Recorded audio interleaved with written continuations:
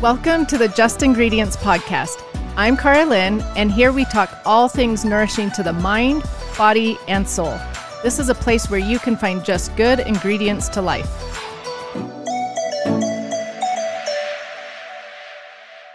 Getting enough quality sleep is a basic building block and necessary ingredient to live a happy, healthy life. But many people don't get enough of it. Do you toss and turn at night, struggling to fall asleep? If so, turn off the white noise and try a sleep meditation podcast instead. The Sleep Wave podcast has been designed to help listeners fall asleep quickly and peacefully each night through original meditations and sleep hypnosis. As you lie in bed each night, journey to the white sand beaches of Bali, or stare up at the northern lights while a crackling campfire is at your side, as you relax to beautiful meditations told by Carissa Vacker, award-winning voice actor and meditation guide. Following your great adventures, allow Jessica Porter, a hypnotherapist of 22 years, to guide you into deep rest, where you will learn to take the world off of your shoulders and fall asleep faster than ever. With 2 episodes a week released on Mondays and Wednesdays, the host let listeners into their lives and experiences and gives insight into what sleep means to them.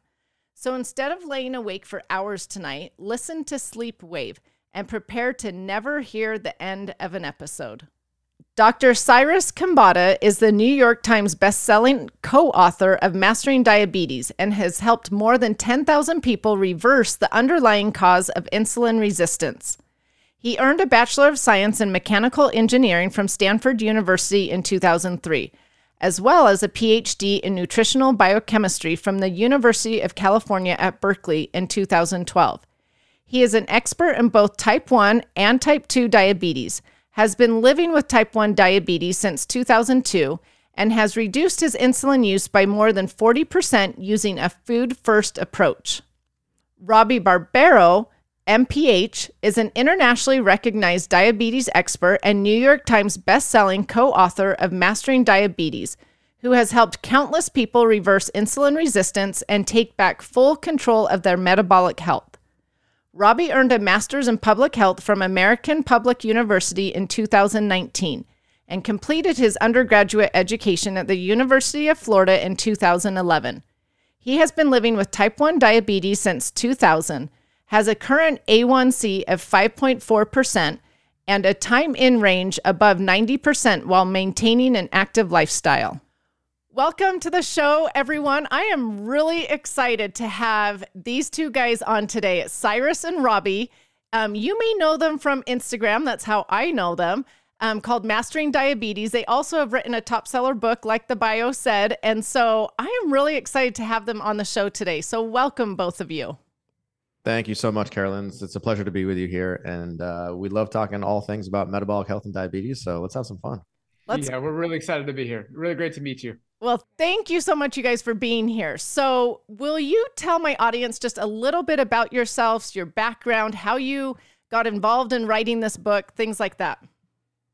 Sure. So I was diagnosed with type 1 diabetes back in 2002. So if we kind of rewind the clock about 20 years ago, I was a happy-go-lucky kid. I was a senior at Stanford University.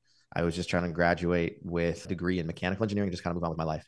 And actually at that time, I got diagnosed with not only 1, but not 2, but 3 autoimmune conditions. So the first one was Hashimoto's hypothyroidism.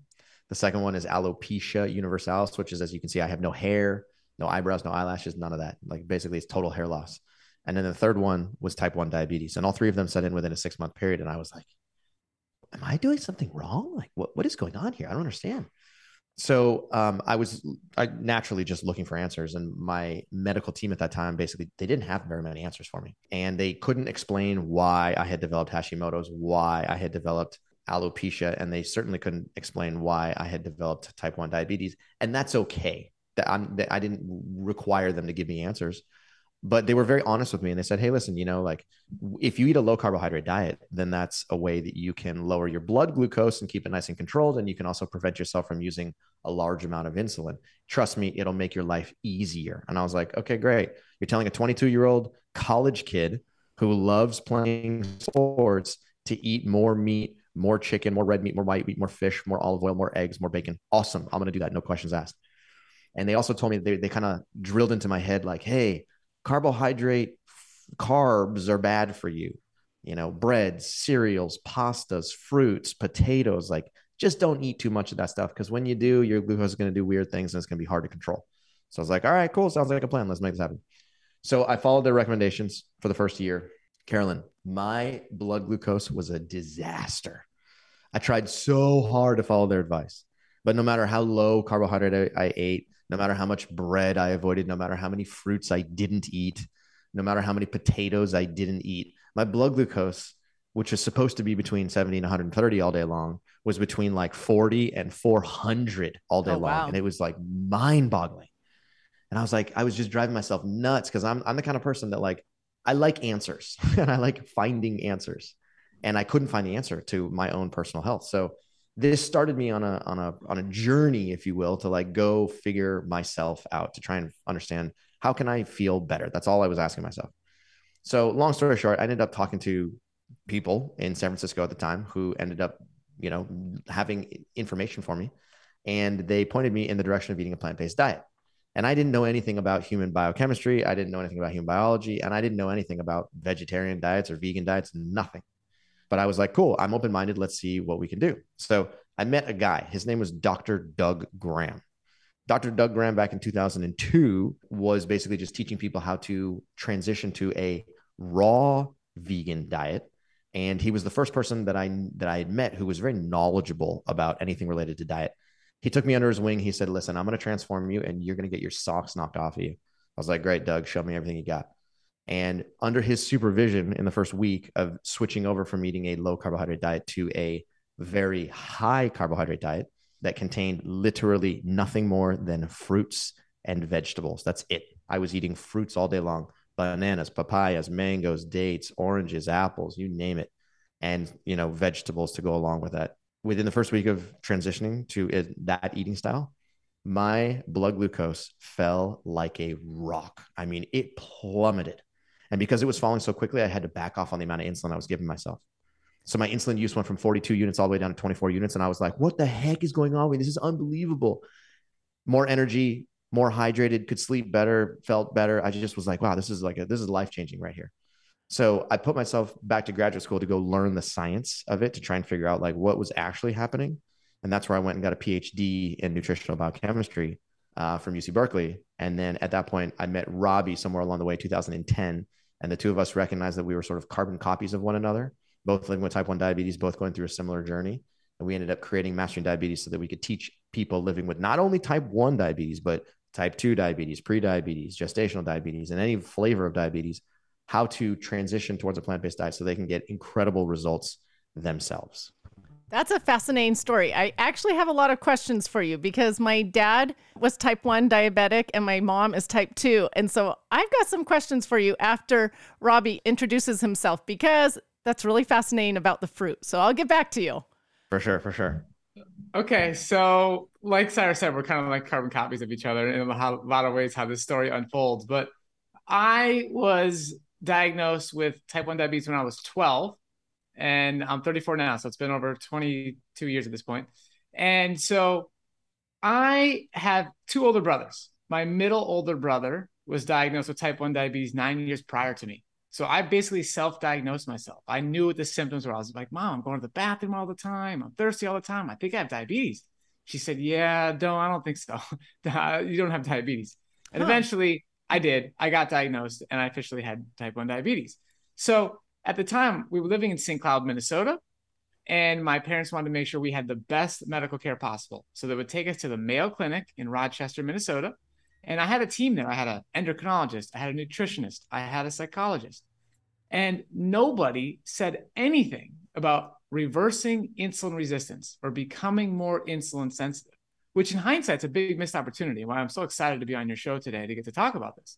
But I went and I followed the standard American diet. They had a food pyramid at that time, and I ended up with some standard American diet symptoms. I had chronic allergies. I was sick all the time. I took Nasonex, I took Claritin D. I still got sick as an adolescent. Then I developed cystic acne as a teenager, which was really frustrating. I did everything. I did the creams, I did the pills, I did the laser treatments. They would scrape my skin, like all this stuff. I ended up taking Accutane, which is one of the most serious drugs you can take for acne. I had developed plantar fasciitis.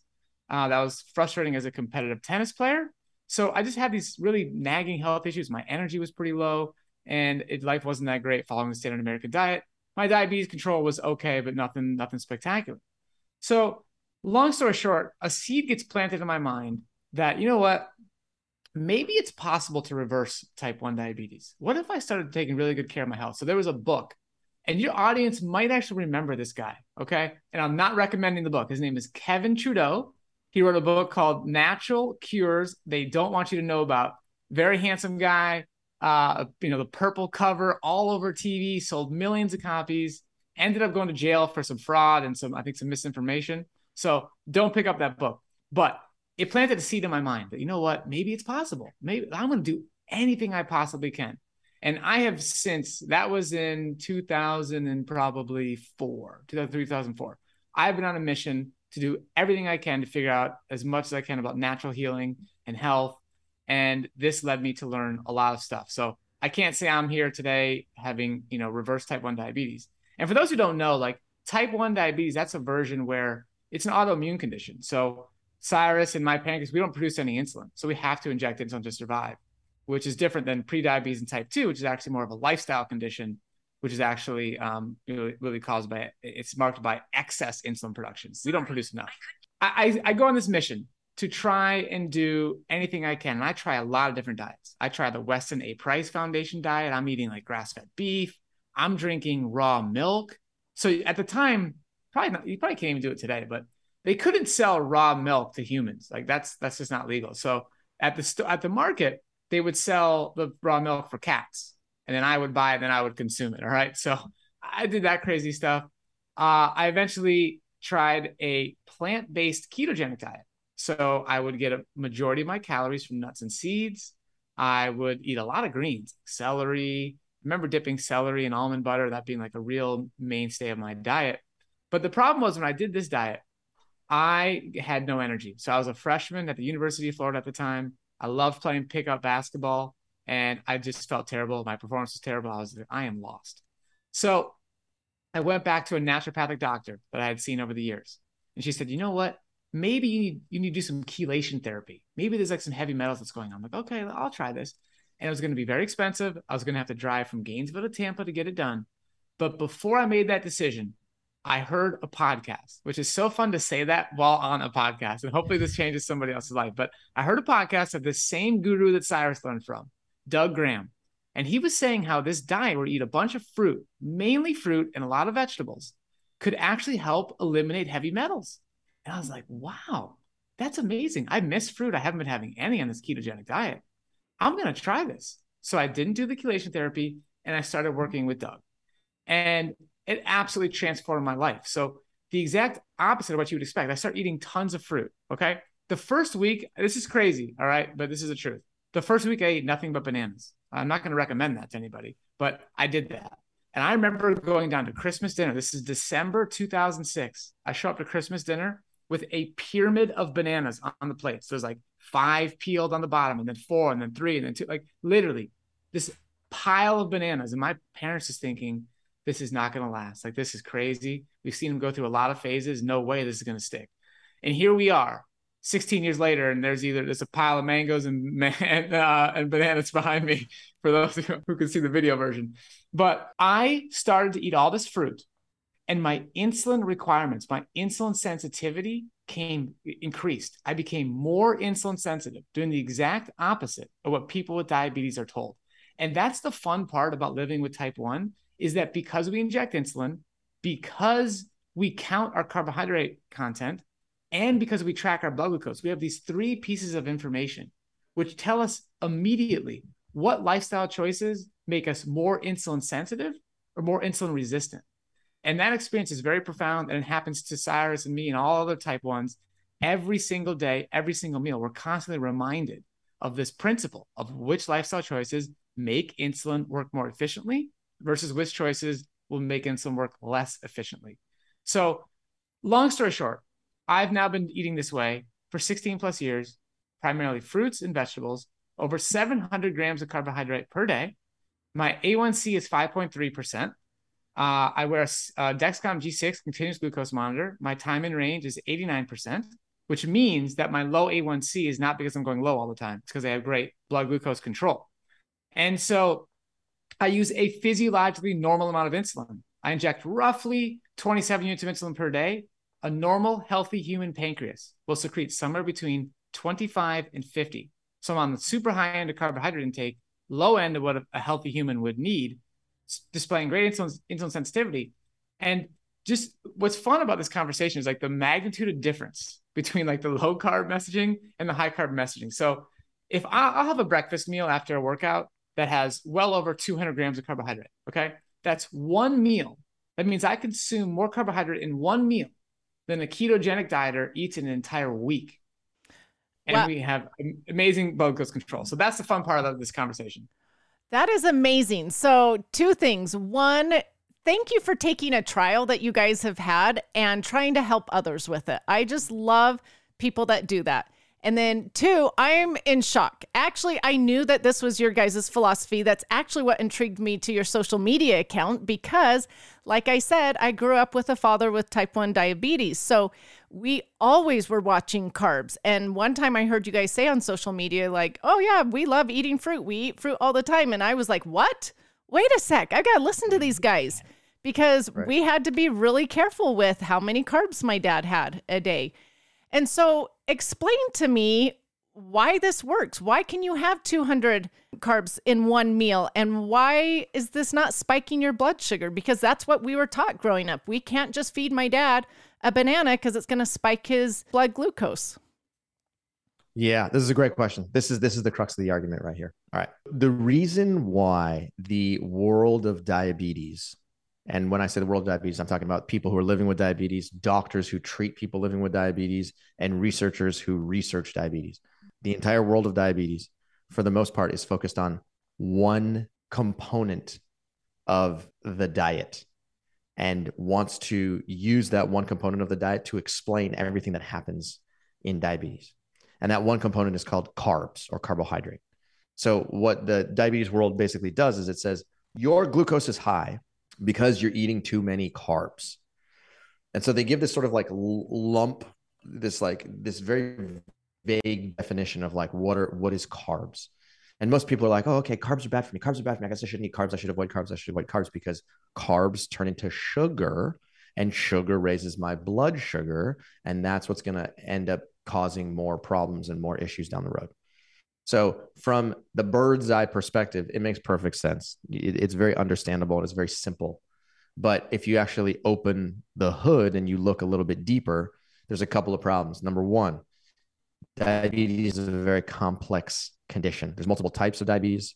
Diabetes can manifest in many different ways.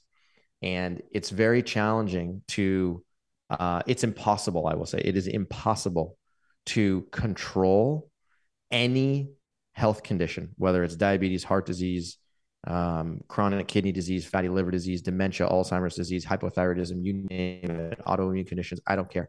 You cannot control any single health condition with one thing.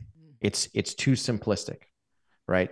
So the overall philosophy here is that, like I can control everything about your diabetes health by simply telling you how many carbs to eat.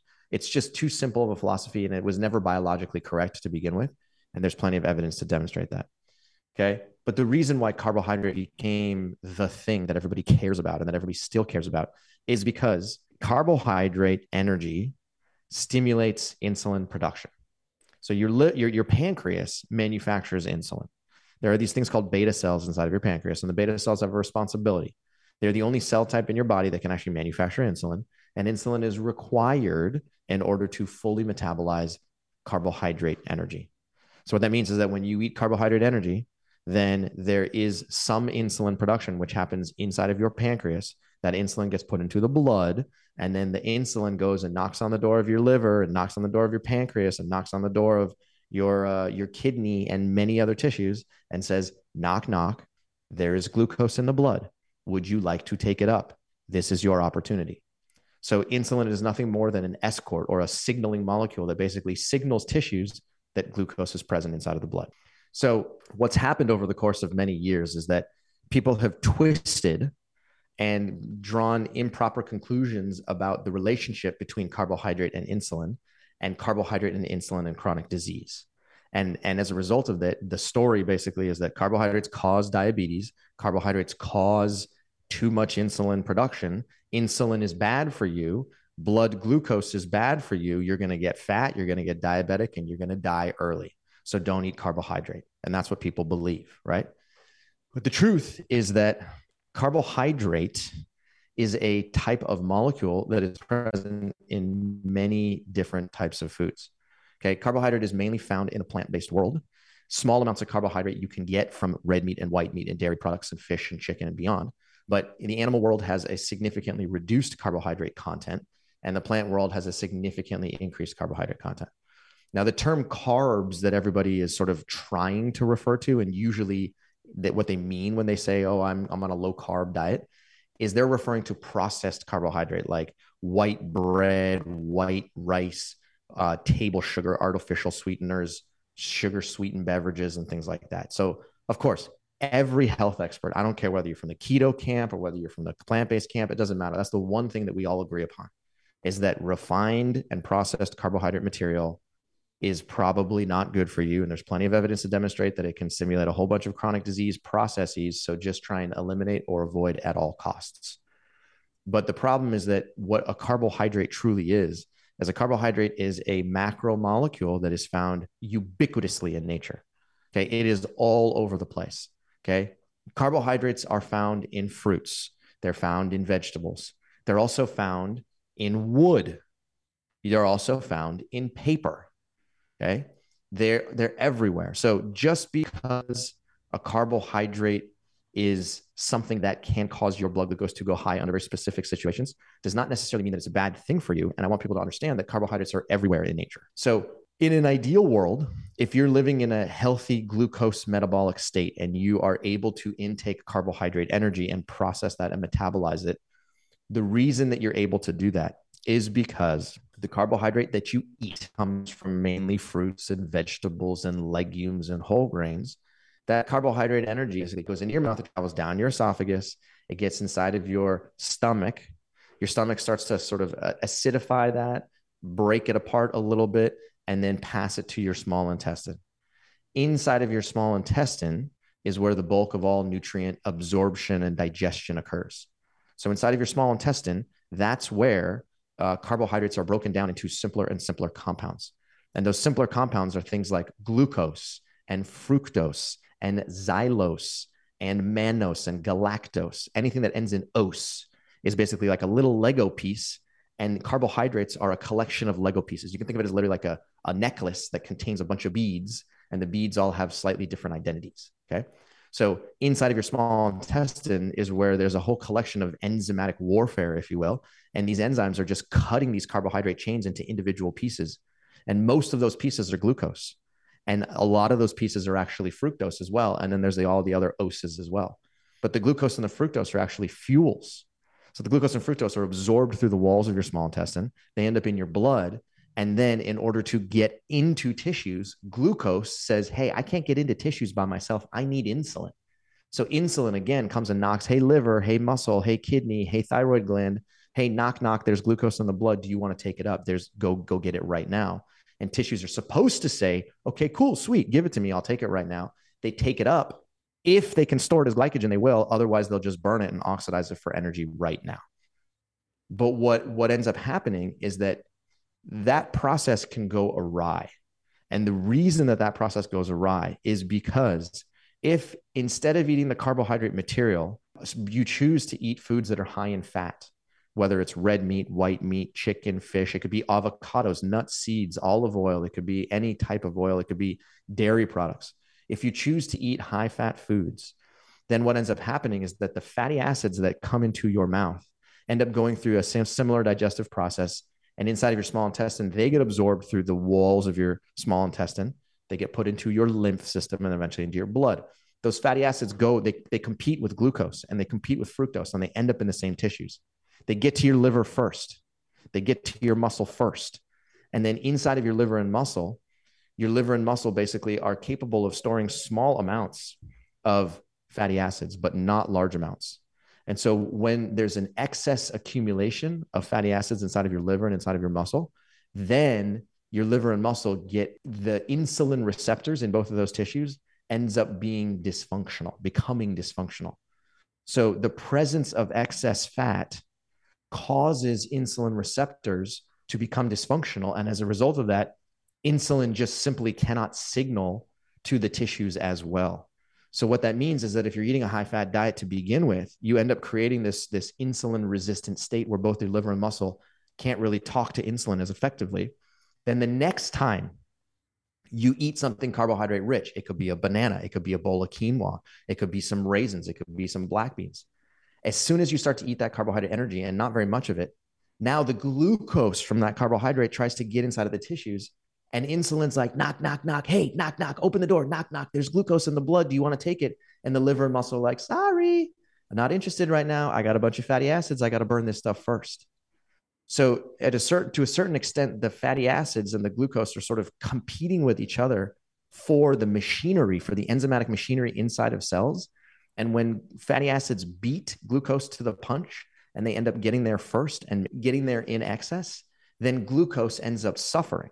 So people living with all forms of diabetes end up eating one banana, literally one banana that contains anywhere between like 15 and 25 grams of carbohydrate. And then just like your dad, I'm assuming, correct me if I'm wrong, he would eat one banana. And then within an hour or 2 hours, you check your blood glucose and all of a sudden you're like, damn it, my glucose went high again. What the hell is going on? Why is my glucose at 250? I guess bananas are bad for me. I guess potatoes are bad for me. I guess quinoa is bad for me. I'm not going to eat those foods. So then they go and they eat more high fat foods. And the problem gets worse and worse and worse over the course of time. So rather than pointing a finger at the carbs as the problem, you don't necessarily have to do that. Instead, you back up and you say, okay, what is the reason that the carbohydrate material could not get properly digested and properly metabolized? The reason was because there was a prior metabolic traffic jam that initiated with the consumption of too much fat.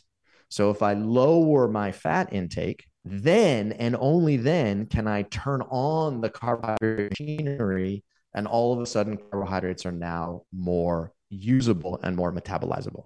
Does that make sense? It does. And that's actually really interesting. So I have a question then about fat, because I've had a lot of doctors and scientists on here who talk about the importance of fat for brain health, for production of hormones, lots of different things. So, I mean, how low is low? Or are we saying avoid it, have some of it? What are your thoughts on that? Okay, great, really, really good question. So there are basically like 3 different types of fat. First of all, let me back up here. We are not saying under any circumstances to avoid fat. It's not even possible. You cannot avoid fat unless you were literally eating honey all day long. That's the only way that you could, technically speaking, avoid fat. You're eating honey and drinking water, something like that. Okay. So what we recommend people do is lower their fat intake and reduce their fat intake from what is generally present in the standard American diet, which is usually on the order of about 42 to 45% of calories come in as fat. Some people choose to eat 70% or 80% fat if they're eating a very low carbohydrate diet, like a ketogenic diet. Okay. So we tell you, regardless of whatever your fat intake is, whether it's 40, 50, 60, 80%, bring it down to between 10 and 15%. Wow. Okay. So we're not saying eliminate fat by any stretch of the imagination. You bring it down to between 10 and 15% of total calories. And then in that scenario, that's when glucose metabolism has an opportunity to become more active. That's when insulin signaling becomes more active in your liver and muscle. And that's when glucose has an exit out of your blood and into your liver and into your muscle, so that less insulin is required to do the work.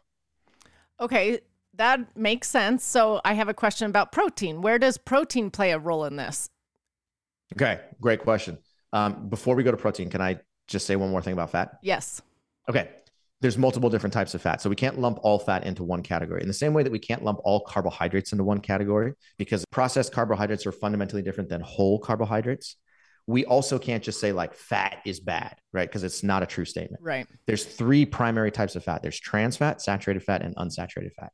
What the research demonstrates is that trans fatty acids are the types of fatty acids that are absolute napalm. They're napalm for your blood vessels, for your liver, for your brain, for your kidneys, for your heart, for your muscle tissue. And trans fatty acids are usually the result of a manufacturing process that come from a hydrogenation process that's purely man-made. Okay. There are some trans fatty acids which are found naturally inside of animal products, but they're very, very, very small in concentration. And most of the trans fatty acids that you get from things like cakes and pies and cookies and breakfast sandwiches and donuts and ready to use dough and beyond. So those types of trans fatty acids have been shown in the clinical research to increase LDL concentrations and stimulate the process of atherosclerosis, which is the hardening of blood vessels. And both of them can set the stage for cardiovascular disease. Right. Okay. Now, there's saturated fat. Saturated fat is the type of fat that, like, there is a war on saturated fat happening right now. Yes, there is. Right? There is a massive war because there is research that dates all the way back to like the early 1900s with Ansel Keys and beyond. And the research has been replicated multiple times over that demonstrates that saturated fat has metabolic consequences. And that as your saturated fat intake increases, the prevalence of many chronic diseases can also increase.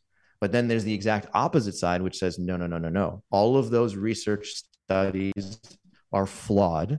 They were conducted improperly. You're misinterpreting the information. Saturated fatty acids are actually not only not bad for you, they're actually good for you. And you should be eating as much saturated fat as you possibly can because many tissues in your body run off of saturated fat. And that's the answer to long-term health. So here we are from our position saying, okay, hold on a second. The truth is probably somewhere in the middle. Yeah, it's probably not avoid all saturated fat. It's probably not eat a bunch of saturated fat. It's somewhere in the middle. And what the research demonstrates is that saturated fat has the type of fat that we described earlier that can negatively impact insulin signaling. That is what saturated fat does. Trust me when I say I've read almost every single paper that exists in the world of biology about how saturated fat can impact the insulin receptor and how it can in fact impact insulin signaling. And without a shadow of a doubt, there's plenty of research dating back 20, 30, 40 years that shows that the higher your saturated fat intake, the more dysfunctional insulin receptors become in your muscle, in your liver, and in many other tissues. And that's a problem because, like we talked about earlier, if you make the insulin receptor dysfunctional, then insulin signaling goes awry, and then all of a sudden you end up with glucose that is pooling in your blood that causes high blood glucose values. Okay. So saturated fatty acids are not only implicated in the process of increasing insulin resistance, but there's also studies that show that when you increase your saturated fat content, you can also significantly increase your LDL cholesterol concentration. And we have to talk about that because LDL is a type of cholesterol, your bad cholesterol, that can significantly predict your risk for a future cardiac event. So everybody's trying to keep their LDL concentration below 100. That's the magic number. Get it below 100, hopefully closer to 70. What the studies show is that people who eat more animal foods, people who eat more saturated fat, more difficulty controlling their LDL. And a lot of those individuals end up with high LDL that's greater than 100. And those are the types of people that end up using statin medication to try and bring their cholesterol back down. Okay. Interesting. Now I'll stop talking in 1 second here. The third type of fatty acid is unsaturated fatty acids. Unsaturated fatty acids are the type of fatty acids that are actually the safest type of fatty acids. There's MUFAs and PUFAs, monounsaturated and polyunsaturated fatty acids. We could talk for hours about MUFAs and talk about hours about PUFAs as well. Suffice it to say, if you're going to be eating fatty acids, if you choose to include them in your diet, we strongly recommend getting your fatty acids from foods that contain unsaturated fatty acids. And it turns out that the foods that are the most unsaturated generally come from the plant-based world. So we're in agreement with the people in the ketogenic camp and the people in the paleo camp that agree that unsaturated fatty acids are actually healthful. Absolutely agree with them. The question is, where do you get those? And most of those unsaturated fatty acids can come directly from the plant world. And that's one of the reasons why we recommend eating a high quantity of plant material while keeping your total fat intake between 10 and 15%. So why don't you give my listeners just a couple ideas of where they would find those unsaturated fats in nature? Sure. Okay. Unsaturated fats are all over the place. Okay. So the truth is that you can get unsaturated fatty acids from eating things like black beans and chickpeas and, legumes, lentils, beans, bees. They're all over the place. You can also get them from fruits. Okay. Most people think that fruits are just like piles of sugar. They're not. They contain fat, carbohydrate, and protein, and they definitely contain unsaturated fatty acids. You can get a lot of unsaturated fatty acids from whole grains. And that's a great place to get them, actually, because the studies actually demonstrate that people who eat more whole grains end up with significantly improved digestive health at the same time. the one thing that I will also say here about unsaturated fatty acids is that the conversation about unsaturated fatty acids usually leads you in the camp of omega-3s, because researchers and doctors and individuals recognize that your omega-3 status matters. Right. Okay. Having some significant amount of omega-3 inside of tissues, especially inside of the membranes of red blood cells, they are very, very important for longevity. There's no question about it. Okay. So most people are terrified that their omega-3 concentration is low. Right. And as a result of that, they end up trying to eat fish oil and trying to get omega-3 from marine products. And that is definitely a source of omega-3. There's no question about it. But I think one of the mistakes that I think that a lot of people make is that they don't sufficiently, number one, they don't measure their actual baseline omega-3 status. So they kind of make the assumption that their omega-3 status is low, even though they don't know the answer. And then in that state, they're like, oh, wait a minute, I heard this podcast with these people talking about omega-3s. I should go get some omega-3s. So they go to the grocery store, they start taking fish oil. And the truth is, maybe they need it, maybe they don't, right? Even though fish oil does contain omega-3s, there's plenty of plant-based sources of omega-3s that are also, very powerful, including blue-green algae. That's our recommendation for where you would get it. You can also get it from chia seeds. You can also get it from flax seeds. My point is that if you don't measure, you're shooting in the dark. You don't really know what your baseline status is. And then most people end up eating a lot of foods that contain omega-3s, and they get a lot of oils in their mouth, not knowing that there's a metabolic consequence of consuming too much oil, like we talked about with saturated fat. And then as a result of that, they still don't measure to determine whether or not the omega-3 status has actually improved over the course of time. So our suggestion would be, number one, measure your omega-3 status. Get that measured every year, no questions asked. There's one company called Omega Quant that we do our omega-3 testing at. And we have no affiliate relationship with them in any way, shape, or form, but they're a great company. We give you a very detailed analysis. So get your omega-3 status checked with them first. If your number is less than 4%, then supplement. We recommend using 1 tablespoon of chia seeds or 1 tablespoon of flax seeds per day. And just that unto itself can definitely increase your omega-3 content. If your status is between 4 and 8%, then you're in the green zone and you're doing well. What people ultimately should be trying to get to is somewhere between 6 and 8%. And if you can do that, then you're going to significantly improve the longevity of your brain and your liver and kidneys and beyond. And that's the sort of like gold standard to try and hit. Does that make sense? Yep. I'm glad you explained all of that about fats, and I'm really curious to get my omega-3s tested. I'm a big chia seed fan, and we sprinkle chia seeds in our oatmeal every day, our yogurt, our smoothies. So I'd be curious to see where my levels are. So that's good advice. That's great. Now I know my listeners are wondering, are these guys vegan? Are you guys vegan? So the answer is, if you want to call me a vegan, go for it. Do whatever you want. I don't refer to myself as a vegan. Okay. Robbie doesn't refer to himself as a vegan because it's just like a word. It's a classification. What we refer to ourselves as is we are whole food, plant-based eaters. That's what we are. Okay. So you never have any meat, animal meat. Correct. We don't eat red meat. We don't eat white meat. We don't eat dairy products. We don't eat chicken. We don't eat fish. What else? Let me focus on what we do eat. We eat fruits. We eat vegetables of all shapes and kinds. We eat legumes. We eat whole grains. We eat mushrooms. We eat herbs and spices. We eat green leafy vegetables. And so basically we eat 100% plant material, and anything that came from the animal world. I used to eat that. Robbie used to eat that. We choose not to eat anymore. And so that's where we are now. The one distinction, the one sort of difference between the vegan world and the whole food plant-based world, the primary difference is the amount of processed plant-based foods you include in your diet. Okay. So you can go to the grocery store and you can go straight to the freezer section and you can get Impossible Burgers and Beyond Meat burgers. And then you can go to the cracker section and you can get a bunch of quote unquote vegan crackers, and you can get soy milk and a bunch of other things. Right. And you're basically, what you're doing is, technically speaking, you're eating a vegan diet because you're not having any animal, components, but you're getting the bulk of Cyrus, you could also go and get some Oreos. You get some Oreos. True. You can get some Twix. you can drink yourself some Coke. That is true. So that's all technically vegan, but it's not whole food plant-based. What we do and what we recommend all of our clients do is go to the produce section and spend the bulk of your time in the produce section and in the bulk section. There you get real things that don't have a label on them. They don't have ingredients on them because it's just fruits, vegetables, legumes, whole grains.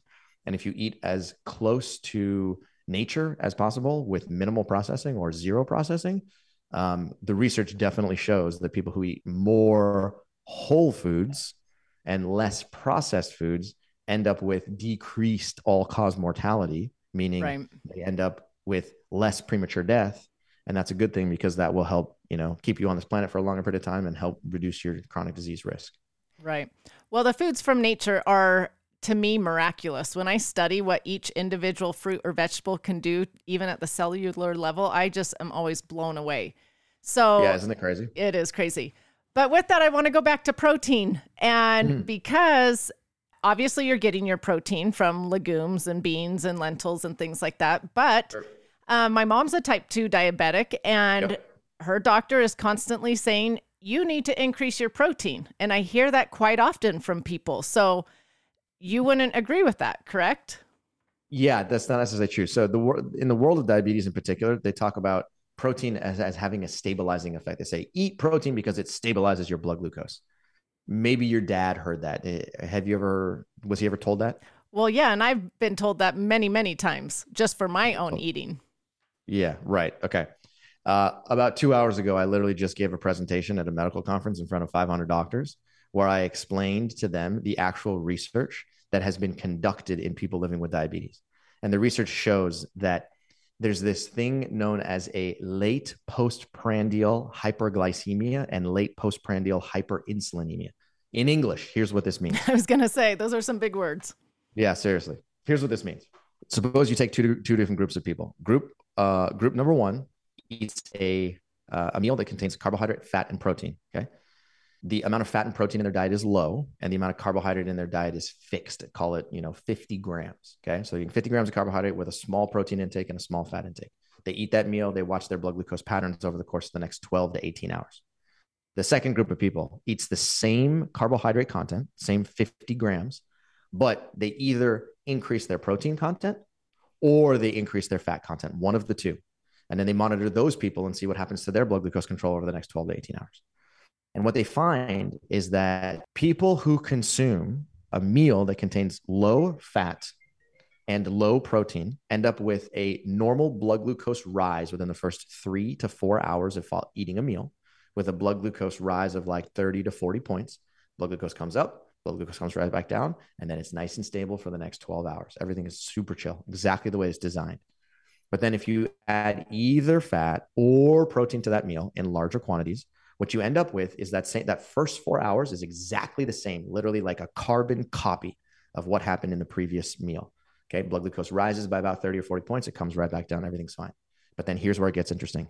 Starting at the 4-hour marker, right there, all of a sudden you start following their blood glucose patterns, and you start to see this blood glucose rise that starts rising and rising and rising and rising and rising. And it keeps on going all the way upwards of 12 hours.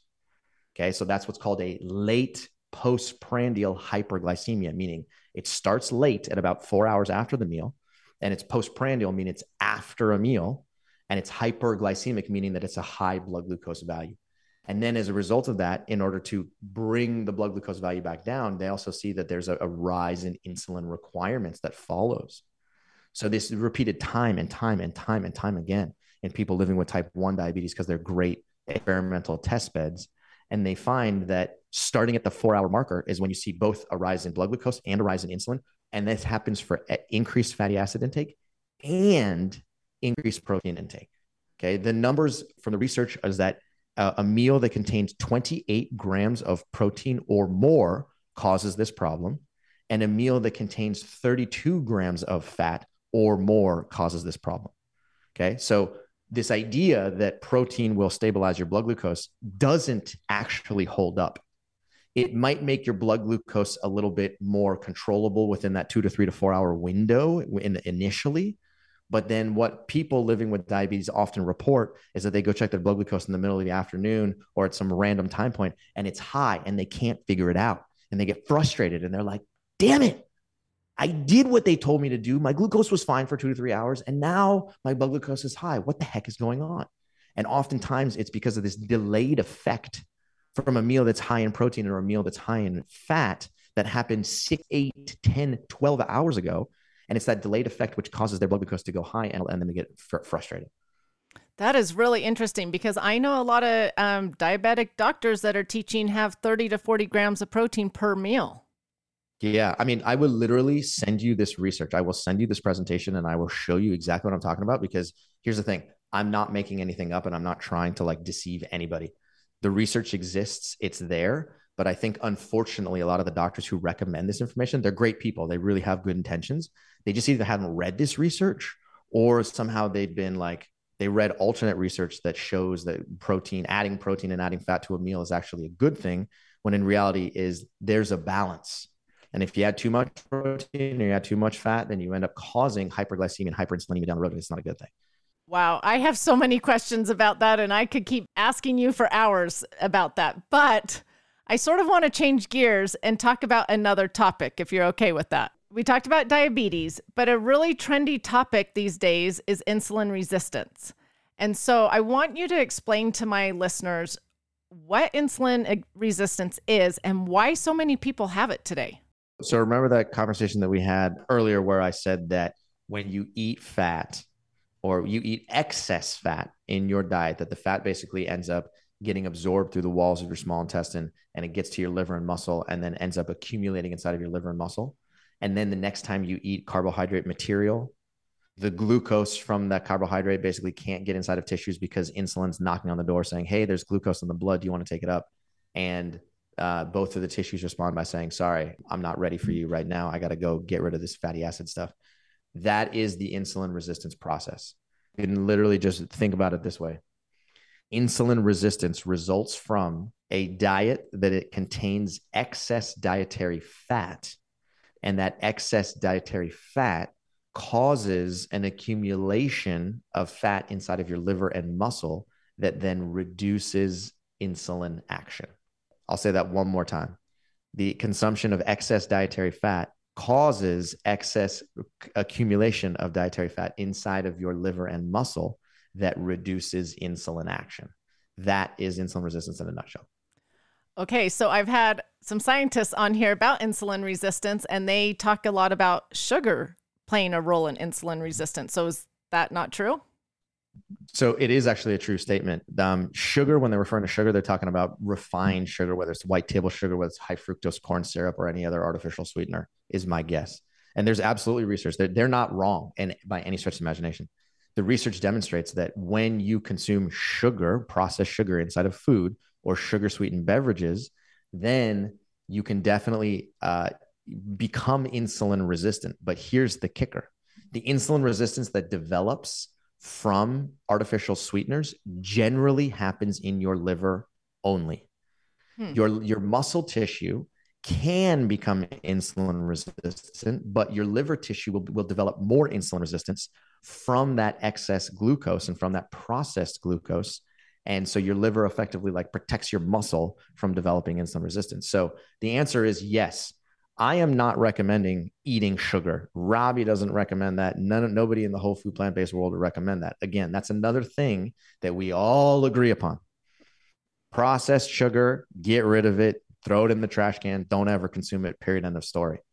Okay. But where the story gets twisted is that people say fruit contains sugar. Don't eat fruit because fruit will do the same thing to you that sugar will do to you. And that is a biologically inaccurate story. And that's what we were talking about earlier. And that's what I just want to drive home, because it's not a true statement, and fruits and sugar cannot be equated to one another because it's too simplistic of an argument. Carolyn, I would like to just add one more point here, which is where the confusion comes from. All right. So I'm going to read to you a quick summary of a very, very popular article that's been published on the internet that basically makes a statement that basically low carbohydrate diets perform better than low fat diets for people living with diabetes. So the article says, keep in mind that all of these studies are randomized controlled trials, the gold standard of science. All are published in respected peer-reviewed medical journals. These studies are scientific evidence, as good as it gets, that low carb is much more effective than the low fat diet that is still being recommended all over the world. It's time to retire the low fat. All right. So this is where people are getting confused. Okay. And let me explain why they're confused. Because when these are top journals, high quality researchers publishing articles trying to make the recommendation that a low carb approach is better than low fat. But the problem is what they are calling a low fat diet is not actually a low fat diet. So Cyrus just explained the 10 to 15% range. So call it maximum 15% of calories coming from fat. If you're above 50%, you're no longer in a low fat diet in the research that we're citing. Okay. So these people, they cited, I think it's like 29 studies, and the percentage of calories from fat ranged from 18% to 36% in the low fat group. So there is this complete misunderstanding in the entire world, even the research world, which then leads to the public. And people are saying, look, here's this research in the world's top journals. And they said low carb is better than low fat. And what most people don't understand, even these researchers don't understand the science that Cyrus just summarized. And this science is prolific. It's everywhere. We have over 800 citations in our book. And people need to really take the time to learn why the excess consumption of fat and protein leads to insulin resistance. And that's why when people eat a banana or a mango or quinoa or rice or beans, they see a spike, because they're not actually doing a low-fat diet. Okay, so in those studies, they are not a true low-fat diet because they're above 15%. That's really interesting. Okay, so being below 15%, that 10 to 15% range is still okay for brain health, creating hormones, things like that. 100%. There's no question about it. We haven't run across any evidence that demonstrates that eating a diet that contains primarily whole foods and whole ingredients at a consumption of approximately 15%, between 10 and 15%, leads to, some type of like fatty acid deficiency, or a protein deficiency. So if that research exists, I would love to read it, but up until this point, I just haven't come across it. And so it's just kind of it's a challenging concept to understand. It can become kind of like a very contentious argument where somebody says, oh, that's not enough fat. And you're like, well, where's the evidence, right? So I think a lot of this information, a lot of what people respond to is just like purely anecdotal, where they say like, oh, well, I lowered my fat intake and I didn't feel good, right? And then that somehow like makes most people think that like somehow from a scientific perspective, it's just flat out wrong. And, there's a difference between how you feel as an individual and what actually is shown in large numbers of people over long periods of time. Well, right. Carolyn, I'll say this is a very important topic. And we went into detail in our book about this topic because it's so important. Because everybody's concerned. If I'm going to do a low-fat diet, then I'm not going to get enough omega-3s. I'm not going to have what I need for brain health. So a couple things that people are misunderstanding around this topic. Number one is, how much omega-3s do you need to consume? Like what is the requirement? All right. And in our program, just by having chia seeds or flax seeds every morning, people are already meeting their requirement for omega-3 essential fatty acids. Just then and there, they're getting more just by eating whole foods throughout the day, because essential fatty acids are in every single whole food.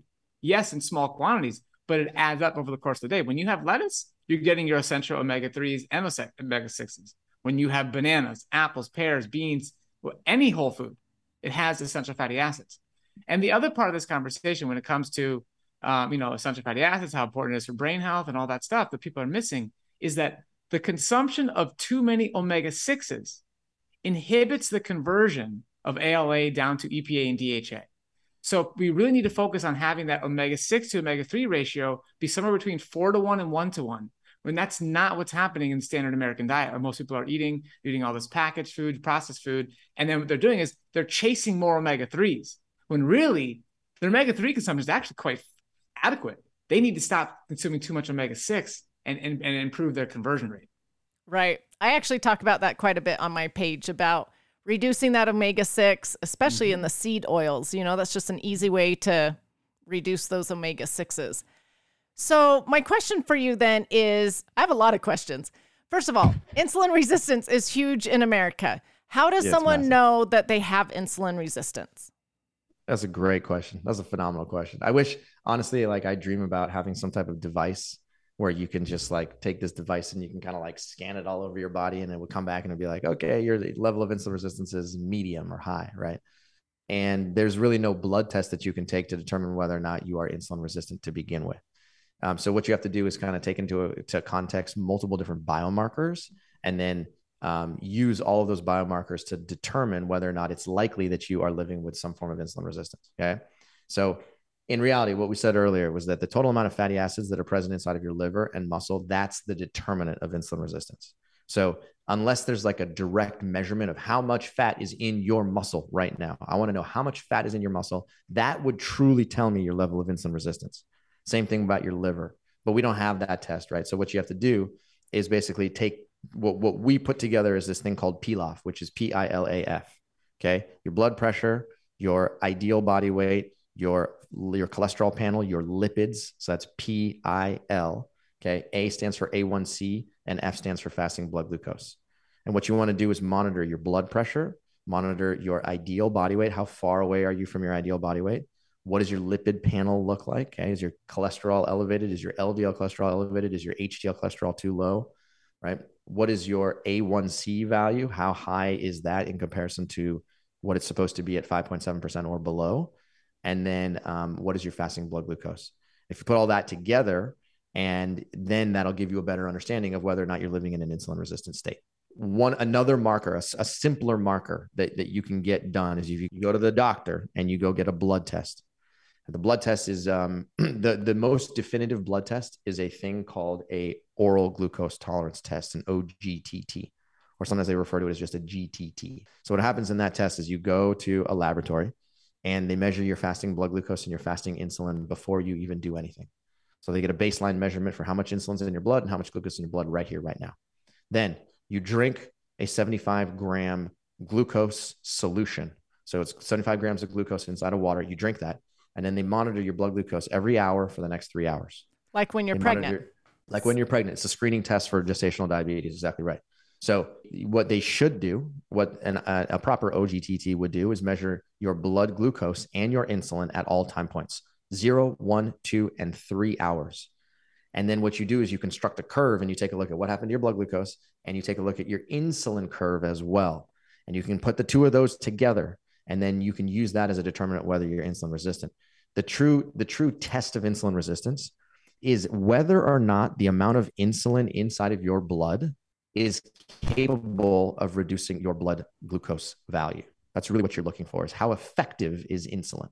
So most people living in an insulin resistant state what they'll do is they'll go check their fasting glucose and they'll be like, what are you talking about? I'm a 92. I'm not insulin resistant. Everything's fine. I'm fine. And you're like, no. You're measuring one side of the equation. What is the insulin concentration in your blood right now? Tell me how much insulin's in your blood in the fasting state. So what most people will find is that their fasting glucose is a 92, which is a good thing. But then their fasting insulin level is a 17, right? And your fasting insulin level should be between a 5 and an 8. It should be very low. And if your fasting insulin level is creeping up over the course of time, that means that your pancreas is manufacturing a lot of insulin to try and keep your glucose value down, right? But ultimately what you want is a low fasting glucose and a low fasting insulin. And that means that you're in an insulin responsive state. Does that make sense? Yep, it does. Thank you. So 2 questions. Does insulin resistance lead to type 2 diabetes? And second question, is this reversible? Great questions. Insulin resistance leads to prediabetes. Prediabetes leads to type 2 diabetes if uncorrected. So it is not only does it lead to, it is a prerequisite. In other words, you cannot develop prediabetes unless you're insulin resistant. Okay. Prediabetes is advanced insulin resistance. Type 2 diabetes is advanced insulin resistance. It's like, extra credit insulin resistance, if you will. That's right? a good way to explain it to people. Yeah. Okay. So you have to be insulin resistant to become pre-diabetic. And then if you continue to develop insulin resistance, then you'll develop type 2 diabetes. Okay. Number 2, is it reversible? The answer is absolutely. Okay.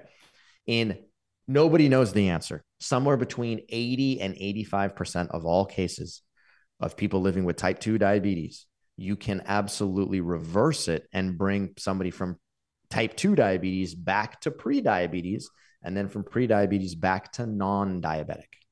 You can absolutely do that. And the simplest way, from what we have seen in the medical literature, from our experience working with thousands of people, is that adopting a whole food plant-based diet is in my professional opinion, the only way to do it. Okay.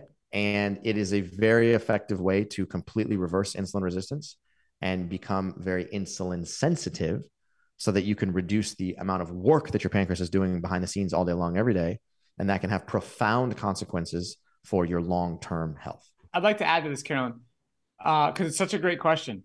And it's the work that we do at Mastering Diabetes is connecting all forms of diabetes and focusing on this one concept of what do you do to make insulin work more efficiently. So your question is, can you reverse insulin resistance? And what we'll say to that is, in 100% of cases, you can follow a lifestyle which makes you more insulin sensitive. And we can say that with such conviction, because we're living with type 1, we end up working with so many type 1s, so many type 1.5s come to us, so many people living with insulin-dependent type 2 come to us. And we've yet to see a case where somebody starts following our program and you can't objectively see in those people who are injecting insulin, it's so obvious, so clear. Does the insulin you're injecting work more efficiently at metabolizing glucose that you consume in your food? And we can get down to this very granular, and we can remove fiber and we can remove fructose and really demonstrate that it's actually glucose that you are becoming more efficient at processing. So, and Cyrus was saying they're like, hey, 80 to 85% you can reverse type 2. That's referring to the fact that some people are living with what is called insulin-dependent type 2. They have been living with it for so long that their beta cells are basically, they're burnt out. No matter how perfect their lifestyle is, they're more like a type 1. It's just not an autoimmune version where their pancreas was damaged by, autoimmune attack. It's just that they've exhausted their beta cells, and that's okay. So you come to our program and you might still need to continue using insulin, but what you're going to do is, because you've become so insulin sensitive, and you can see that in your numbers in the insulin you're using, you are going to become very confident that you've reduced your long-term chronic disease risk. The number one cause of death for people living with all types of diabetes is heart disease. Right. It's not high blood glucose readings.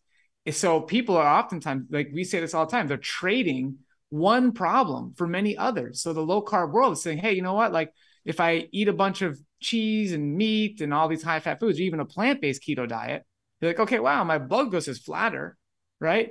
But you have eaten yourself into a state of glucose intolerance. In that state, you cannot go and have any significant quantity of fruit or potatoes or grains without a gigantic blood glucose excursion. And then some people then argue, oh, well, you know what? If I just start slowly adding in the carbs, I can come back to metabolizing carbohydrates. And we're like, yes, go ahead, follow our program. And you're exactly right.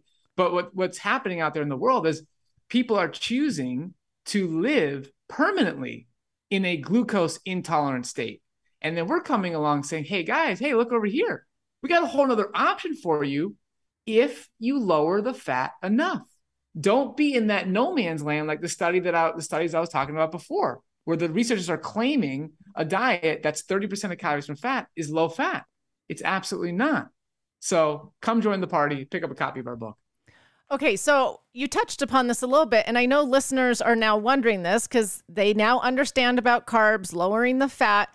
And I bet they're wondering, like, okay, do I have to do this all at once, like all cold turkey? All of a sudden, I've just got to stop the animal products and do low fat, or can I slowly start gradually adding in more fruits and vegetables and lowering the animal products? Is it an all or nothing type of thing? No, it's not an all or nothing type of thing. We actually teach people to walk slowly. And the reason for that is because when you transition to a plant-based diet, from an emotional and psychological perspective, it can be pretty challenging, to be perfectly honest, right? Because there's almost like these withdrawal symptoms that you can develop when you're eating less meat products. There's withdrawal symptoms that can, in the same way that you can, if you try and quit cigarettes cold turkey, you can go through some like pretty gnarly withdrawal symptoms. Same thing, you try and quit caffeine really quickly, nasty headaches, withdrawal symptoms, not fun. The same type of thing can happen with your diet as well. So from a mechanical perspective, your large intestine, the microbiome is going to go under a very rapid change when you start to change the material that comes into your mouth. So if you're eating predominantly animal products, you switch that over to predominantly plant products. If your microbiome is not, in a very, it's in an inflammatory state to begin with, then you try and add a bunch of fiber. All of a sudden, some very strange things can happen in your digestive tract: gas, bloating, constipation, diarrhea, abdominal pain. Like, it doesn't feel good at all. But when you slowly integrate more plant-based material into your diet, then you can slowly improve the health of your digestive system. You can slowly improve the health of your brain and your liver and your kidney. And over the course of time, you'll end up finding that it's just a more sustainable way to eat a plant-based diet and to eat it for the long term. I'm really glad that you guys have that philosophy, because that's my philosophy as well. So if you were going to tell me they all had to do this cold turkey, I know they wouldn't do it. I need to wrap this podcast up, but I do have one last question, because anytime I have plant-based people on, I get flooded with DMs this one question. So I'm like, let's just ask you guys so I don't have 10,000 DMs about this. My question always is, well, if I go plant-based, am I going to get, one, enough amino acids, and two, how do I get enough protein to build muscle? Ooh, good question. Good question. I wish I could take my shirt off right now, but I'm not going to do it. Are you ripped? I can definitely. So the reason why I was saying that is because over the course of time, I have put on a significant amount of muscle. And when I go to the gym, people are always like, "Oh my God, how are you so cut? How are you so lean?" Right? And I am just an N of one experiment. Okay. So if you don't want to listen to what I'm saying, you don't want to, look at what can happen to many plant-based athletes, then what I would recommend doing is go watch the movie The Game Changers. The Game Changers was a movie that was released like 3 years ago, and it documents how there's many professional athletes and world champion athletes that have made the decision to go plant-based, and they've seen some significant performance improvements and recovery improvements, and they've been able to actually gain a significant amount of muscle. So there's a lot of folklore that plants don't have enough protein. If you eat plant-based material, you're going to be protein deficient. And when you're protein deficient, then you're going to look skinny. You're going to look scrawny. If you're a woman, you're not going to be able to produce a significant amount of reproductive hormones. You're not going to be able to get pregnant. You're not going to be able to breastfeed your child. And, you're going to die early. That's sort of the programming that happens and the sort of folklore that happens in the world of protein. Okay. The truth is that what we recommend is eating a diet that contains, in the same way, between 10 and 15% of calories from fat. We say the same thing for protein: 10 to 15% calories from protein. And the protein sources are what we talked about earlier. Protein is present in all plant-based material, period, end of story. You get protein from a banana. You get protein from a strawberry. You get higher amounts of protein predominantly from the legume category, which is beans, peas, and lentils. And you also get a significant amount of protein from the whole grain category as well, right? So if you're a protein seeker, then go to those two categories and you can fill yourself up. The easiest way to determine how much protein is necessary is to calculate your ideal body weight in kilograms and then multiply that by either 0.8 if you're not active or 1.2 if you're active. It's just that simple. So Robbie, let's do a calculation for you. What is your ideal body weight? 160 pounds. Okay. So Robbie's body weight is 160 pounds. I'm going to divide that by 2.2. And that tells me that he is 72.7 kilograms. So I take 72.7 and I multiply that by 0.8. And that would tell me that Robbie should eat 58 grams of protein per day if he was sedentary. Robbie's not a sedentary dude. So instead, I take that number of 72.7 and I multiply it times approximately 1.2, because Robbie is a pretty active dude. And that gives me this number instead, 87.24. So all Robbie is trying to do on a daily basis is get to approximately 85, 87, 90 grams of protein. The question is, can Robbie get there with plant-based foods? Easy.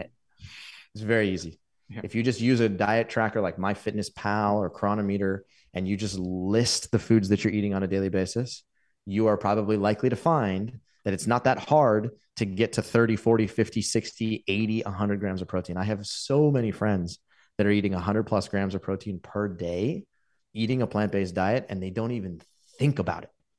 Right. So this idea that protein deficiency starts from a plant-based diet is, unfortunately, it's not true. And if anybody's looking for more information about it, we're happy to go into more detail. And the amino acids is not an issue as well. Yeah. Okay. So amino acids are basically the building block of proteins. There's, total of 20 amino acids. Some of them are essential, some of them are not essential. And so rather, we can't fixate on amino acids. You cannot fixate on specific individual amino acids because it's like missing the forest for the trees. Okay. What you're looking for is a total, you're looking for the maximal nutrient density. That's really what you're looking for. How can I get the most nutrients in my mouth per bite of food? Okay. And when I say nutrients, I'm talking about carbohydrate, protein, fat, also vitamins, minerals, fiber, water, antioxidants, and phytochemicals. I'll say that again: carbohydrate, protein, fat, vitamins, minerals, fiber, water, antioxidants, and phytochemicals. We're looking for 9 classes of nutrients with every single bite of food. And so rather than focusing on where am I going to get my anthocyanins and where am I going to get my carnosine and where am I going to get my vitamin K2, we can't play that game. Instead, you play the game of how can I maximize my nutrient density? And when I do, then my amino acid intake will be taken care of. My mono unsaturated fat intake will be taken care of. My polyunsaturated fat will be taken care of, and so on and so forth. Love that. Love that philosophy. Like I said, I have so many more questions, but I need to wrap this up. I know my listeners are going to love this. They may DM you with lots of questions, but why don't you tell them where they can find more info about your book, your course, things like that? For sure. So we have a lot of materials for people and kind of treat people. We have a lot of information online, and you can find us on many different places depending on how you like to take information in. Our first place is what Robbie mentioned. You can go to Amazon.com. It's this really small website. It's brand new. You may have heard of it. Okay. And go type in Mastering Diabetes and you can get the Mastering Diabetes book right there. Okay. That's the first stop. If you know anybody that's living with diabetes and you're interested in trying to help them out, then please pick up a copy of that book and send it to them. Okay. We also have a podcast just like yours, probably not as fancy and not as impactful as yours, but we got one. And if you're looking for specific information about diabetes, come check out our podcast. We also have a YouTube channel. Your podcast is great. I was going to say your podcast is great. Don't awesome. Diminish it. But I thank you. If you like watching YouTube like I do, go to YouTube and type in Mastering Diabetes. You can find us there, and you can have a good time looking at a bunch of videos there. The final place is our website, masteringdiabetes.org. Okay, go to masteringdiabetes.org. We got recipes, we got blog articles. You can sign up to talk with a member of our team, and we can see if we can help you out to join one of our coaching programs and see if you're a good fit for the program. And then if you love social media, then go straight to Instagram or go to Facebook and look up Mastering Diabetes, and you should find us on both of those platforms. We are on TikTok as well. We're having some fun on TikTok. We're not dancing over there, but we are sharing some scientific information. So, that's awesome. I've just started to do TikTok, and let me tell you, it's an interesting platform. How about that? It sure is. Well, that's amazing that you have so many resources for people. I love it. Do you think more doctors are being educated on this research? Because this is complete opposite for a lot of people dealing with diabetics. So is this new and up and coming? The answer is yes. It is absolutely happening. There's a younger generation that is learning about this and, bringing it forward. And also, we're really proud to have our clients bring it to their doctor. So we have clients say, hey, I want my doctor to read a copy of your book. We'll send the doctor a copy of the book. The publisher will do that. And we have a lot of clients who just get such amazing results. And then the doctor's like, wait a minute, what's going on? And that's how they learn. So it's one of our missions is to help, change this whole dialogue in the world of diabetes health is through the success of our clients, sharing this information with their doctors. And then if the doctor gets on board, the amount of people they can impact is quite large. Yeah, I hope the research just spreads like crazy. Thank you so much, you guys, for everything that you are doing and all that you're trying to help people with. I always close my podcast with asking my guests what they have found to be the best ingredient in life. What would you guys say it is? Okay, so it looks like we lost Cyrus. Hopefully he comes back. Oh, we did, didn't we? That's okay. You can answer for him. Okay, if I had to guess, I think Cyrus would say love. That's what I think Cyrus would say. And my answer to this one for today's particular show, because I would agree with love, but I can't say the same thing as Cyrus, right? So I'm going to go with self-awareness. I think, really getting to know yourself and it's just like what you want to create is like the most important ingredient. I love that. It's so true. As you become more aware of even like your body and how your body is feeling and how it feels with certain foods and other foods, it's so important. So thank you for sharing that. Thank you again for both being here today. I know my listeners have learned a ton. All you listeners, go check them out on all their different platforms because you'll continue to learn more, and share this with anyone that you know is diabetic or pre-diabetic or dealing with insulin resistance. So again, thank you so much for being here. Thank you for the opportunity. Really appreciate it. And I'm excited to connect with all of you on whatever platform you want to connect with us on. We read all the DMs, all the comments, like we're very active. So hit us up. Awesome. Thank you.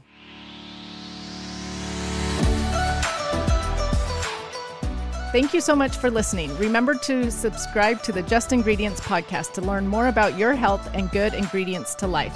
Plus, get daily tips at just.ingredients on Instagram.